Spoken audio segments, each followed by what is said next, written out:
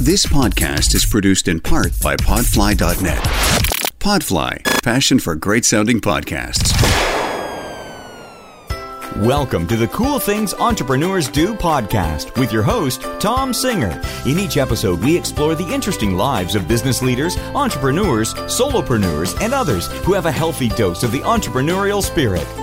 It is time to explore something cool. Now, here is your host, Tom Singer. Hello, and welcome to another episode of Cool Things Entrepreneurs Do.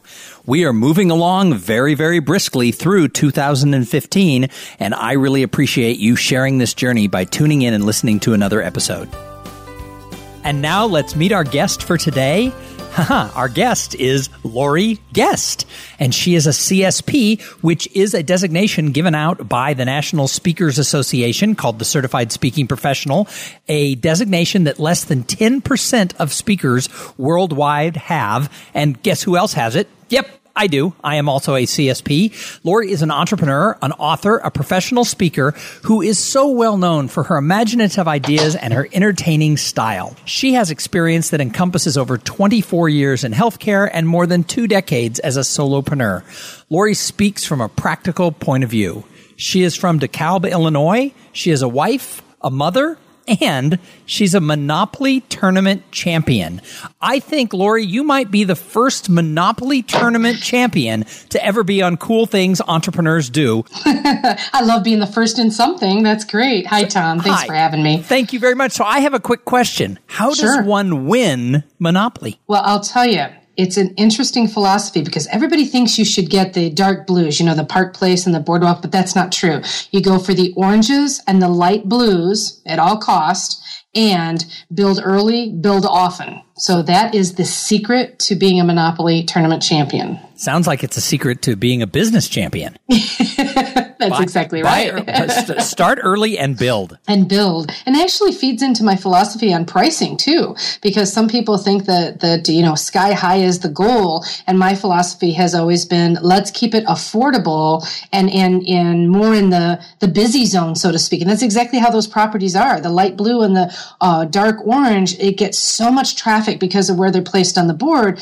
but they're also economical. So you can build earlier. And I think it's interesting how similar it is to how I ended up building my business. So why don't you tell us a little bit about your business? I am a professional speaker and trainer, like you mentioned in the introduction. And I actually have 2 divisions. I have one that is focused on being a humorous keynoter. So I speak for a lot of associations, kick off corporate events to set the tone and that kind of thing. But I also have another division that's focused on customer service and has a secret shopping division. So people hire us to go in and pretend to be customers, clients, patients, and patrons, and then give feedback to the owners or the managers on how their people are really doing. So it's an interesting job. So that's one of the coolest things I think that you do is your secret shopping. Can you tell us a little bit more about why a company should hire you or some other secret shopper to come in and get that point of view? Well, the way it started was that a lot of times people were asking me to come in and do customer service 101 for their frontline team. And I noticed that when I would get there and start doing the teaching, a lot of people would have that body language like, well, I'm sure you've seen it, Tom, the body language that says, tell us something we don't know. We know all this already. You know what I'm talking about? Absolutely, yep. And I knew I had an event coming up. This is probably 15 years ago. And I just had this gut feeling that the people were going to have this very strong attitude, including the owners of these different groups that were going to be there. And so I just decided, why don't I go in and see if their front people really do know everything about customer service? And that's how it started, because I was able to then give them reports. Just because we know it doesn't mean we're doing it. And that's really the message I take to businesses now. We think we train it, we assume our people are doing it, and most often they do when we're there. But what are the people doing when we're not there? And so that's how that got started, and why I think so many people should, hire somebody to take a peek at how your customers are being treated, what opportunities are you missing, that type of thing. And this works for any industry. This isn't just retail where you have to walk in and buy a pack of gum. This can work for all types of businesses, right? Oh, absolutely. Service industries especially. It really is good to have a peek into what's happening when you're not there watching. So you had a job that you were working in healthcare. What led you to decide, I'm going to go do my own thing? What circumstances led you to going off on your own? I had been doing some speaking speaking with my job. I was actually in the eye care field, ophthalmology, and we would host a lot of events for referring physicians. And I was at an event one time where there was one speaker who was not industry specific, and she was just unbelievable. She had people on the edge of the chair, and they were laughing and crying, and she really moved them. And I was pretty jealous of the work she did. And I walked up to her afterwards, and I said, I think I want to do what you do. And it was the great Glenna Salisbury, who was the incoming president of the National Speakers Association that particular year. Gosh, and she said, she's like a living legend. Oh, yeah, she's like a living legend. Yeah, she's a legend. I didn't even know I was watching a legend, but I did know I was watching somebody that knew how to really use her words to make a difference. And so I said, I want to do what you do. And she said, come along, I'll show you how. So she introduced me to this association that you and I both love, NSA. And I just realized that I could actually make a living doing this. I had no idea that people that aren't famous could make a living as professional speakers. And that one day meeting that one woman completely changed the course of my life for the better. So that's how I found myself there. Although it didn't happen overnight, it's a slow process, very gradual for me. But then once I let go of one branch and grabbed onto the next, it's been accelerator down ever since. So I love it. So you bring up an interesting point. Being in the audience that day when the right person came and spoke, who you were able to have a conversation with, who then was willing to take a little bit of time to teach you and introduce you to the organization and to other speakers. Do you think that sort of serendipity plays its way into a lot of entrepreneurs? Oh, I absolutely think it does. And I also think that keeping your eyes open for the right match for a career that matches what you have to offer. So I have always felt, ever since I was a child, I knew that my greatest strength is my ability to talk and my creativity. And even in the corporate job I had, that's really what I was doing. I was using those two skills. But when I found out that I could actually turn it into my own business as a solopreneur, then I got really jazzed about it. And my favorite thing about this job is that I can decide right now, you and I can dream something up on the spot right now. And before we shut our lights off tonight, we can have it out in the market available for purchase, whether that's you and I speaking or selling a product or whatever we come up with. And that just gets me so jazzed that I don't have to ask anybody permission. In fact, I tell people, my boss that I work for, a doctor, he never let me use red on any of our marketing materials because I always felt like people would look at red and think of blood. And I always thought that was weird, but that's the way he saw it. And it was so frustrating to me because I think red really pops on some of our marketing materials. So of course, when I left his employment and opened my business, my first logo, bright red, just because I could. Right? So it's just, I love the ability to decide today and put it into motion immediately. It's great. So you clearly, anyone who's listening can tell that you just have a lot of passion for life and clearly a lot of passion for what it is that you're doing. So what's your favorite part? Since you've been working for yourself for nearly 20 years, what's your favorite part of working? I just love finding out about businesses I didn't know anything about. You know, when you first start in this industry, a lot of people tell you should pick a lane, pick a niche, go deep. And so if I was going to do that, I would have stayed in eyes. Well, I got so tired of being the queen of eyes. That was not really doing it for me anymore. So when I started learning about these other industries, I was exposed to things that I didn't even know existed. You know, somewhere there's a factory that's making the screws that go in the seats of your car. You know, who thinks about that kind of stuff? And so then I started meeting the people behind the ones who designed the screws and put the screws in place. And it's just every time I go out on the road, I meet somebody interesting and they've got a story. And I just love the exposure to people. That's my favorite part. And I fully agree. That's what I love about the business is you do get to interact with so many different people. Just this week, I was with a large association in the insurance business. And, you know, I spent 3 days at their conference. I spoke at their first timers event. And then the next day I spoke at their international attendees event. And then I did like my little conference catalyst deal at one of their main luncheons. And 2 days later, I was inside a law firm with 10 partners and senior associates doing a small seminar and one-on-one coaching with some lawyers in a really powerful firm, just one-on-one or 1 to 10. So it's like, you know, one day I'm at a conference with 10,000 people. The next day I'm in a conference room with 10 people.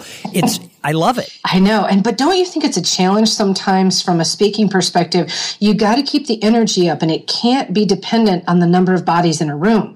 So like you said, it can be 10,000 people one day and 10 the next, and you've got to bring the right energy and the right game to each of those situations. So it takes just as much energy, but you got to really dial it in and get focused. And I think that's fun. And it does bring up an interesting point because it's not the same it's different. Now, you have to have that energy level, and it has to be tailored to that audience.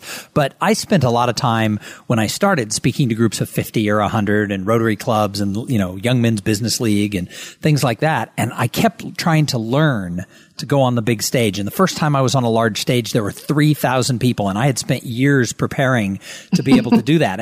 And you go big. Your arms have to be bigger, and your inflections have to be bigger. And then like 3 weeks later, I was with a group of 12. And I started off, and my arms are big, and my voice is big. And I realized, like, oh my God, they think I'm crazy.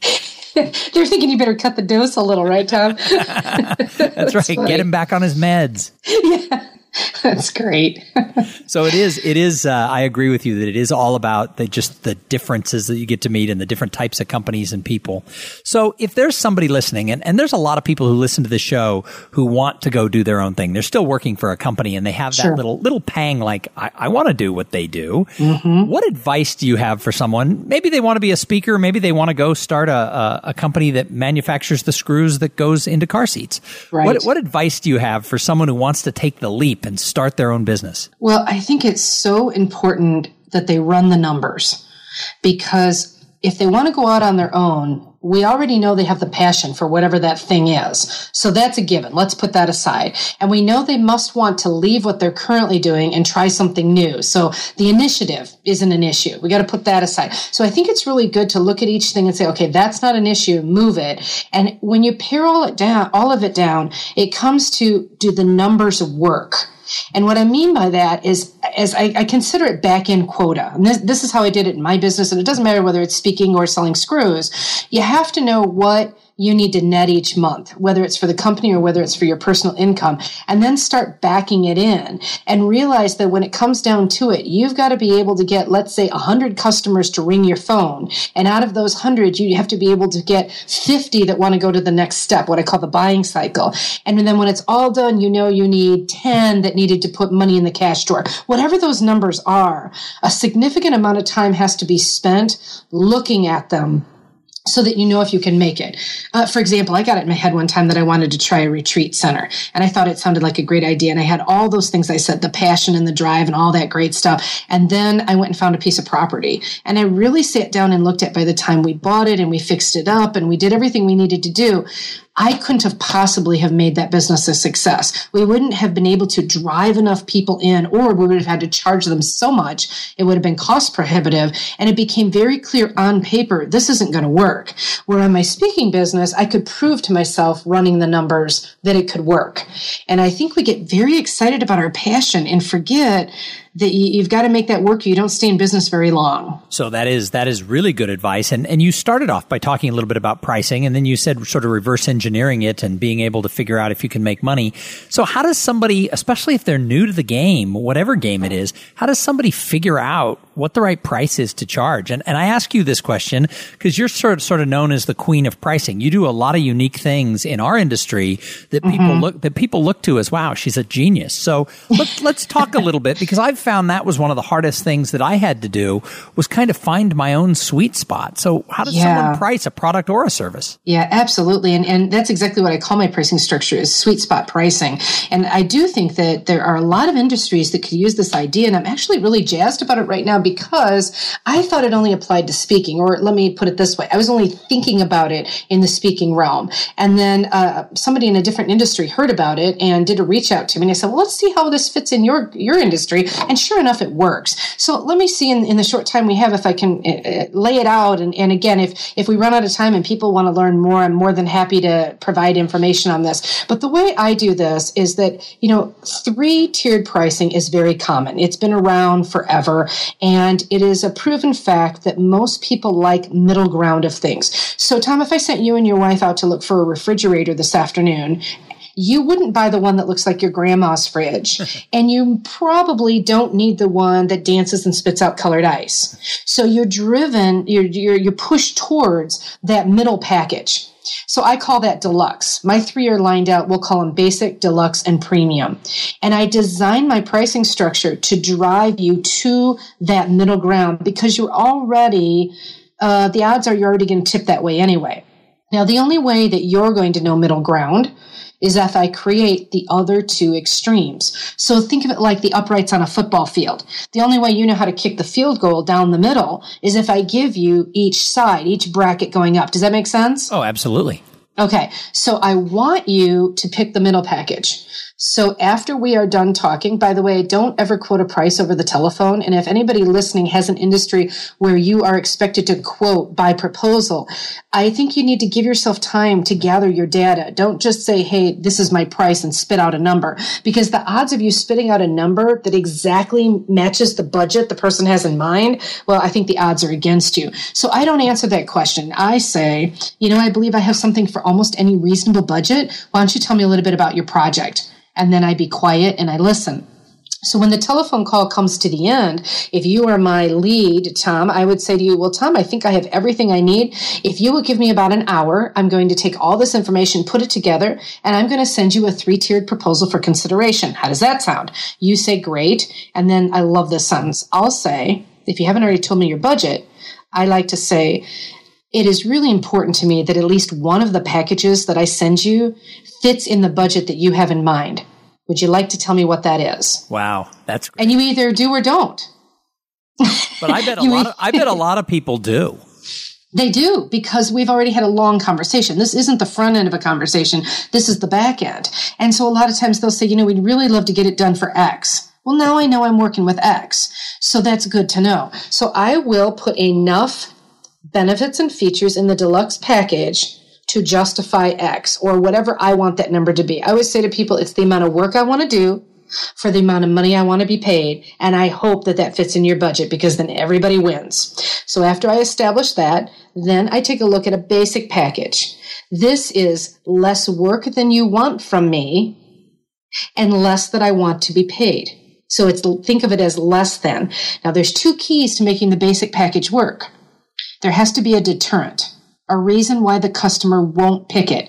So in the speaking industry, my 2 favorite deterrents are, this package is available when I'm already booked in your area. So I live outside Chicago. You're hosting a meeting in Austin, Texas. If I'm already in Austin for something else, then you might be able to scoop me up at that basic rate, which is less than my deluxe. But if I have to get on a plane and fly special there for your meeting, then this package isn't available. Another great deterrent is the content is industry specific, but not customized. So we call that an off-the-shelf meeting. I don't have to do a lot of homework. I don't have to do a lot of specialized content building. It's a lot easier for me to do that work. So for the non-speaking people listening, think about some other deterrents. Maybe it's narrowed down to 3 selections. Maybe you're a caterer and instead of having a full menu that people can choose from, if they can only afford the basic package, then they have a set menu to choose from.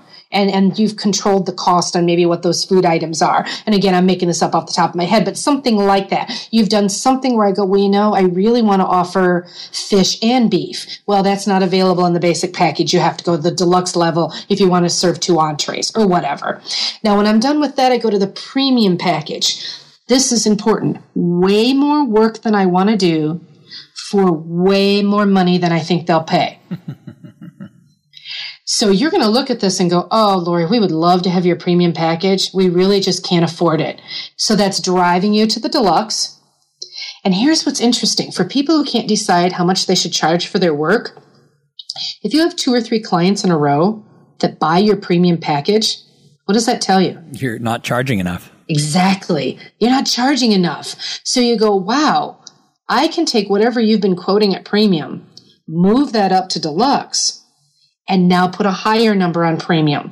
And this is what's going to help you figure out that you'll be shocked. There'll be people willing to pay twice what you thought they would pay for what you're quoting, because you don't know. This is a guesswork. And I don't like it in our field where people, they set their prices by comparing themselves to somebody else. Well, that's silly. You and I are not the same people. We don't speak to the same target. Why would I compare my prices to your prices or vice versa? It just doesn't make any sense to me. And so most of the time on the premium, if I've set it right and it's way outside, if they call and say they want the premium, I need to feel disappointed. That's the important thing I want you to get out of this, is that you should inside your head go, oh man, now I got to deliver all this stuff I was going to deliver. You want to be disappointed about premium. That's what makes this work. But most of the time, the number's set high enough that what they say instead is either, Lori, we're going to need to take your deluxe package. Okay, then I'm doing the booking dance. I'm happy with that. Or they say in a disappointed voice, we'd love to do the premium, but we just can't quite afford that. Here's the next line. Well, Tom, is there a specific bullet in the premium options that really attracted you? Yeah, we'd love to have that secret shopping thing you do. Well, I'll tell you what, how about I take out just that bullet, move it up to the deluxe package, and now I'll charge you X plus Y. Well, and I know that a couple of people who have used your pricing system, I know a couple of people who priced it high to the point that it was a lot of extra work, but instead of being disappointed, it was such a big number. When the client picks premium, they're like, ching, ching, ching, and they're doing the dance, because even though it's a lot of work, it's still a really big number, and that makes a lot of people happy no matter what their business is. Absolutely. And again, if that happens to them again in the near future, then they should be moving that to deluxe. We don't want them to pick premium. See, that's kicking the field goal outside the range. And my system only works if you keep developing. Yes, it's great that they were happy about premium, but I want them to be slightly disappointed they didn't get premium, because then you're getting your deluxe package higher and you're getting priced better. The important thing about this system too is that there are no two proposals that come out of my office that are identical. Why? Because there's never two identical clients. I'm not traveling the same distance. It's not the same audience. Requires different level of homework, different amount of customizing. I mean, the list goes on and on. So when people talk about fee integrity, I want to talk about that for a second, because this is how I define fee integrity. If I'm coming to Austin, special trip for you, and you give me the parameters of your meeting, and then the next guy calls and it's the exact same thing. I'm flying to Austin. It's the same amount of homework, same amount of audience. And the guy tells me he has a budget that maybe is $10,000 higher than yours. I am not going to magically be $10,000 more. I'm not going to change my price because he told me he had X amount of dollars more than you. I'm going to give him the same basic proposal I gave you, all things being equal. But that doesn't happen very often. Things are not apples to apples most of the time, at least in our business. Now, maybe the other entrepreneurs listening, they'll say, look, I don't have that much discrepancy from person to person. Then you may have a template of a basic, deluxe, and premium that you are using for everybody. But the point is, giving people options and driving them to the middle will increase your income. Well, and having known you pretty well for about the last year or so, the one thing that I'm most impressed with is you are always shopping in your head and watching people and observing for ideas of what else can I put in my packages, be it deluxe, basic, or premium. You're always looking for what else can I be offering that is I guess you called it a line item or a bullet point. Mm-hmm. And I think that's where a lot of us fail, is we say, oh, I am a speaker. I go and speak, period. And it's like, no, look at all the other things you can be offering, and you tailor it to that client. So that's what I've learned from your 3-tier pricing and the way you do it, is I'm always looking for what else can I be offering and how can I fit that in. Even if I don't do my pricing exactly that way, I'm always looking for what are the different things I can offer to clients. Well, that's true. And I love that part. And it really pushed me, and I push other speakers too. What more can you do? Or here's another interesting thing. What do you already do that you take for granted that could be seen as valuable? And the example a speaker gave me one time, and she cracked me up. She said, do you know, if you go to buy a new car, there will be a sheet in the window that says that the car includes 4 radial tires. And she's right. You expect there to be 4 tires on your car, but it's a bullet point under features.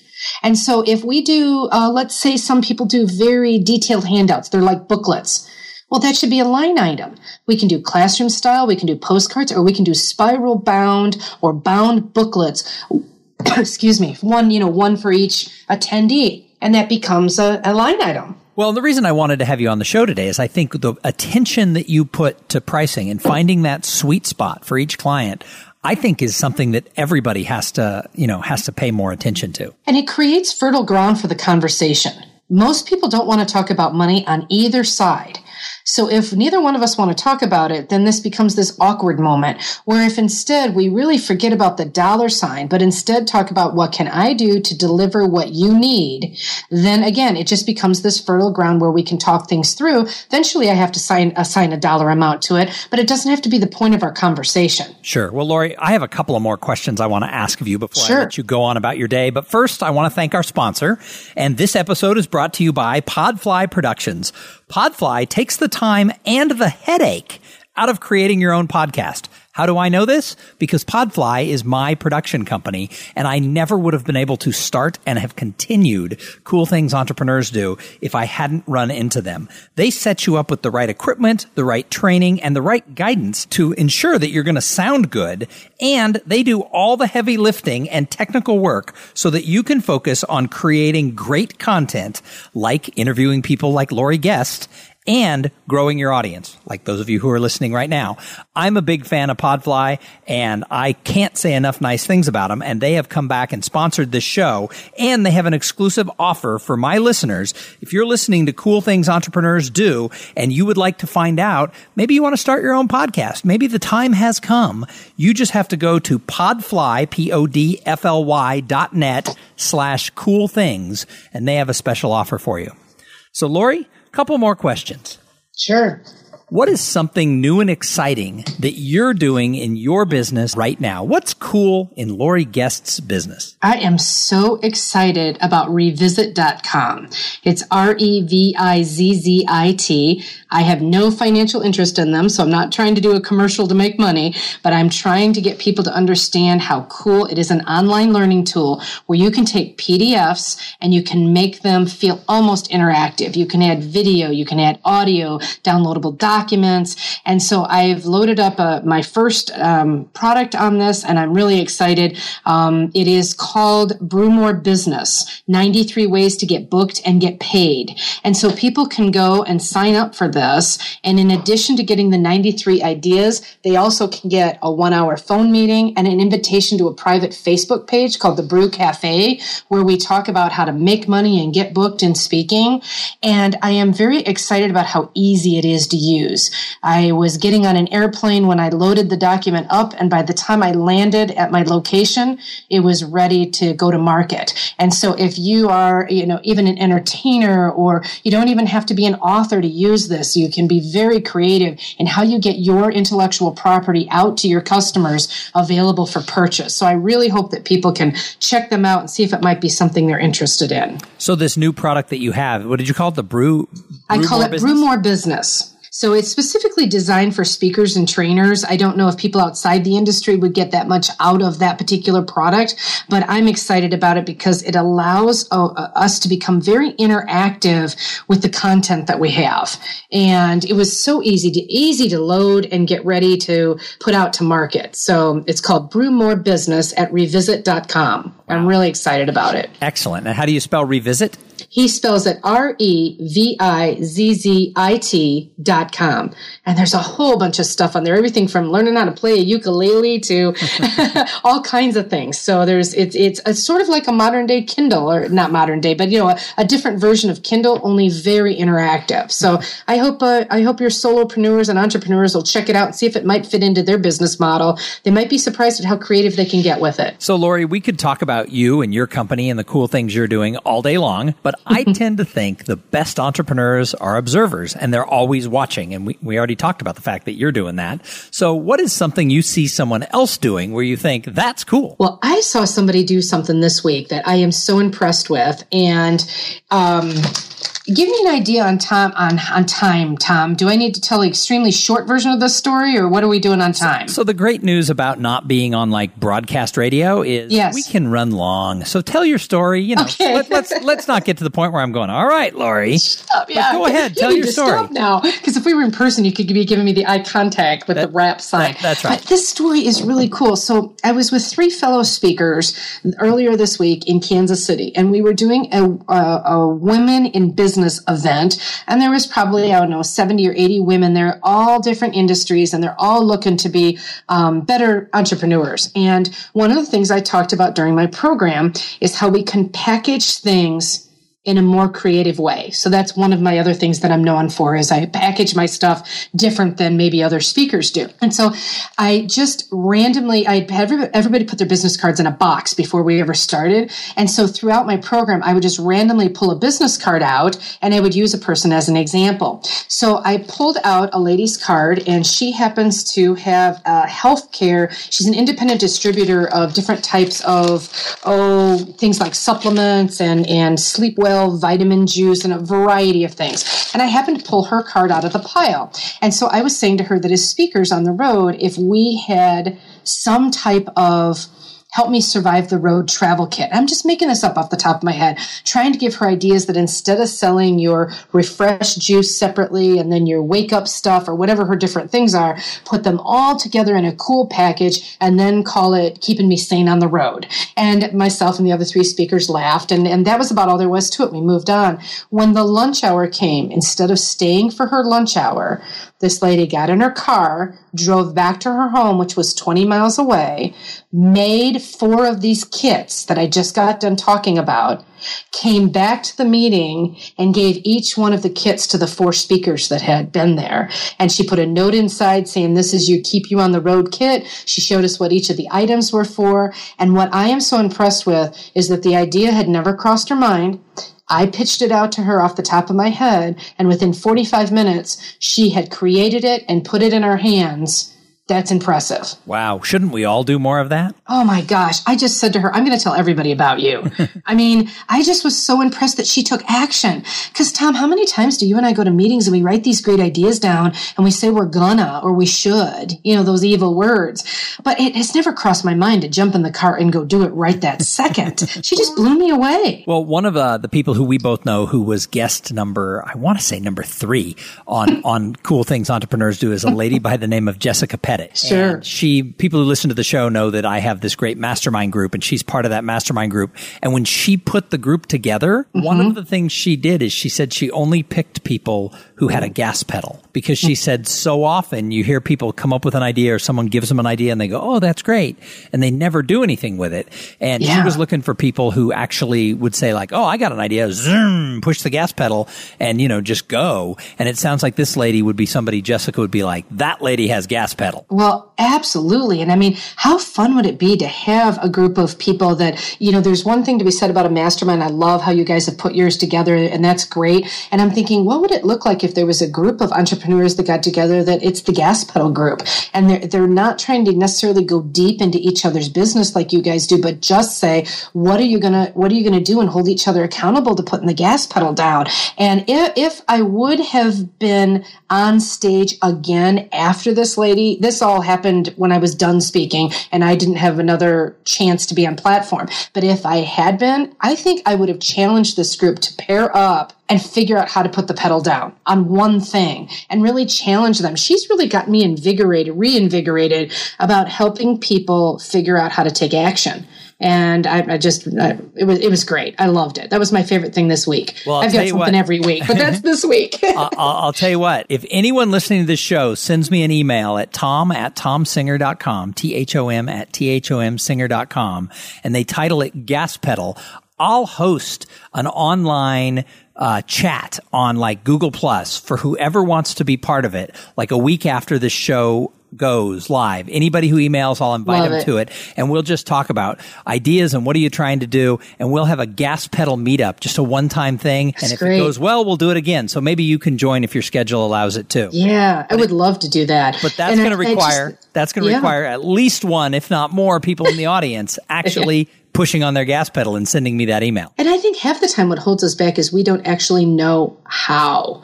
Like when people will call and ask me a question and I'll challenge them on something, the biggest thing I get is I don't know who do I call? What connection do I make? And I think that's the hardest part. So if we can look to each other to say, hey, I know who you can call. Here's somebody who'll help you make the right connection. Well, like you just, I've been interested in podcasts forever and I've never done anything about it. So here you have Podfly saying, hey, here's the guys to go with. Well, that might be just the thing I need to put my pedal down. Yep, absolutely. Absolutely. So, and I think, I was going to say, I use this as an example. I was scared of the technology, the editing, how do I do an intro bumper? Exactly. What if somebody gets a coughing fit and it has to be edited out? I don't know how to do all that stuff. Mm-hmm. And I actually, my gas pedal was I went to a conference called Podcast Movement last summer in Fort Worth. And I live in Austin, so it's only about a 3-hour drive to Fort Worth. And actually, I think it was in Dallas this year. I think it's in Fort Worth this summer. But I drove up to Dallas and I spent 2 days, and my wife and daughters came with me and they went shopping in Dallas, and we would meet every night for dinner. And we made kind of a pseudo, my girls call it family vacation without dad. dad because I'm at a meeting either attending or speaking or whatever, and they come along. But the reason I went was I knew I wanted to start Cool Things Entrepreneurs Do, but I didn't know what to do. And that's where I met Podfly, and that's where I met so many of the different podcasters who've been so good to me in getting this whole thing, up and running and launched with ideas. And so that's what you have to do is just find someone who's doing it. They'll tell you how, and then you got to push on the gas. Absolutely. And having somebody keep you accountable to that gas like you do with your mastermind, that is so important. It really makes a difference. Hey, so Lori, another question I love to ask everybody is, what do you do to give back to the greater good? Because in addition to being observers, I think great entrepreneurs like to leave their mark. They like to do more than just make money. So what do you do to give back? Well, at this point in my career, I am very dedicated to our trade association, which is the National Speakers Association. And I don't care what trade association somebody's in. I think you have to volunteer to keep that engine running. And a lot of people think they're going to go to their associations and get something. It's all about the get. And I know you and I have talked about this before, Tom. If we quit worrying about the get and instead worry about real relationships and maybe the give, then good things happen. So in the last 5 years, I just decided I'm going to start really focusing on the give. So I speak at a lot of our chapters, and I will take time away from my schedule and time away from home and go do that for free. And every single time I do it, I really think I'm getting more than I'm giving. And it's just a fantastic way to give back to that greater good. And it's really the spirit in which our association was formed in the first place. And so I really think if people could just look at what can I do for somebody else, even if it's just one person, I think good things come back to you. Well, and the people that I coach, I always tell them, get involved with your trade association. I don't care if they're a speaker or a lawyer or an accountant. Get involved and actually volunteer and make friends with your peers who are doing the same type of work. And I get so much pushback from people who are like, I don't want to go there because that's all my competitors. I can't sell to them. Well, if everywhere you go, you look at all the other people as if they have a pork chop hanging around their neck and you're a wolf, you're a wolf who hasn't eaten in 3 weeks and you're like, I'm going to devour that person. What kind of life is that? First of all, I only go where there's people I can separate from their money, and exactly. And I wouldn't be in business if it wasn't for the cool people I met who showed me the way, both one-on-one and by example of how you could make it in this business. And so in our business, I'm thinking of a couple of people off the hand told me 6 years ago, when I got involved, I wouldn't go to the National Speakers Association. They were launching their businesses at the same time. And some mentor told them, you don't want to go there. It's a waste of time. And 6 years later, I have a successful speaking business and they don't. And, I'm like, they're like, it's too hard. I couldn't make it. And I thought, I know what the difference is. They said, how come you were able to do it? And I said, I got involved with this group and they're like, that couldn't have helped you. It's like, I'm the one who just did it and I'm saying it helped me. And I get arguments from people who go, I'm sure it didn't help that much. That is so interesting because everybody has to have their peeps that know what it's like to be in whatever industry they're in. And nobody understands that. And I think especially true with speakers is that there's a lot of misconceptions of what our life is like on the road. And nobody understands that better than another speaker. So I just think it's a very, very important. Everyone thinks it's first class and 5-star hotels and glamorous. And how many times have either you or I or one of our friends had to do like a 1 a.m. drive because some airplane didn't take off? And they're like texting their friends going, someone call me so I don't end up dead in a ditch.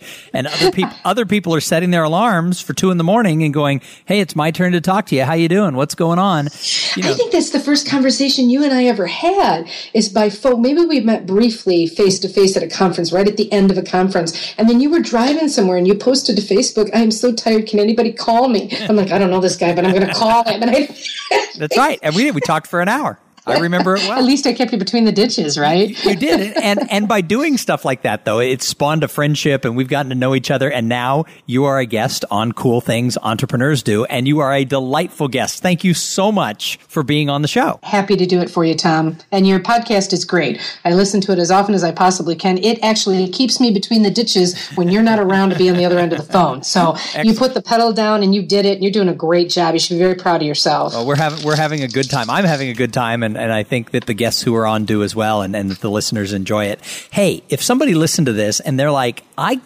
got to get more of Lori Guest, how do they find you?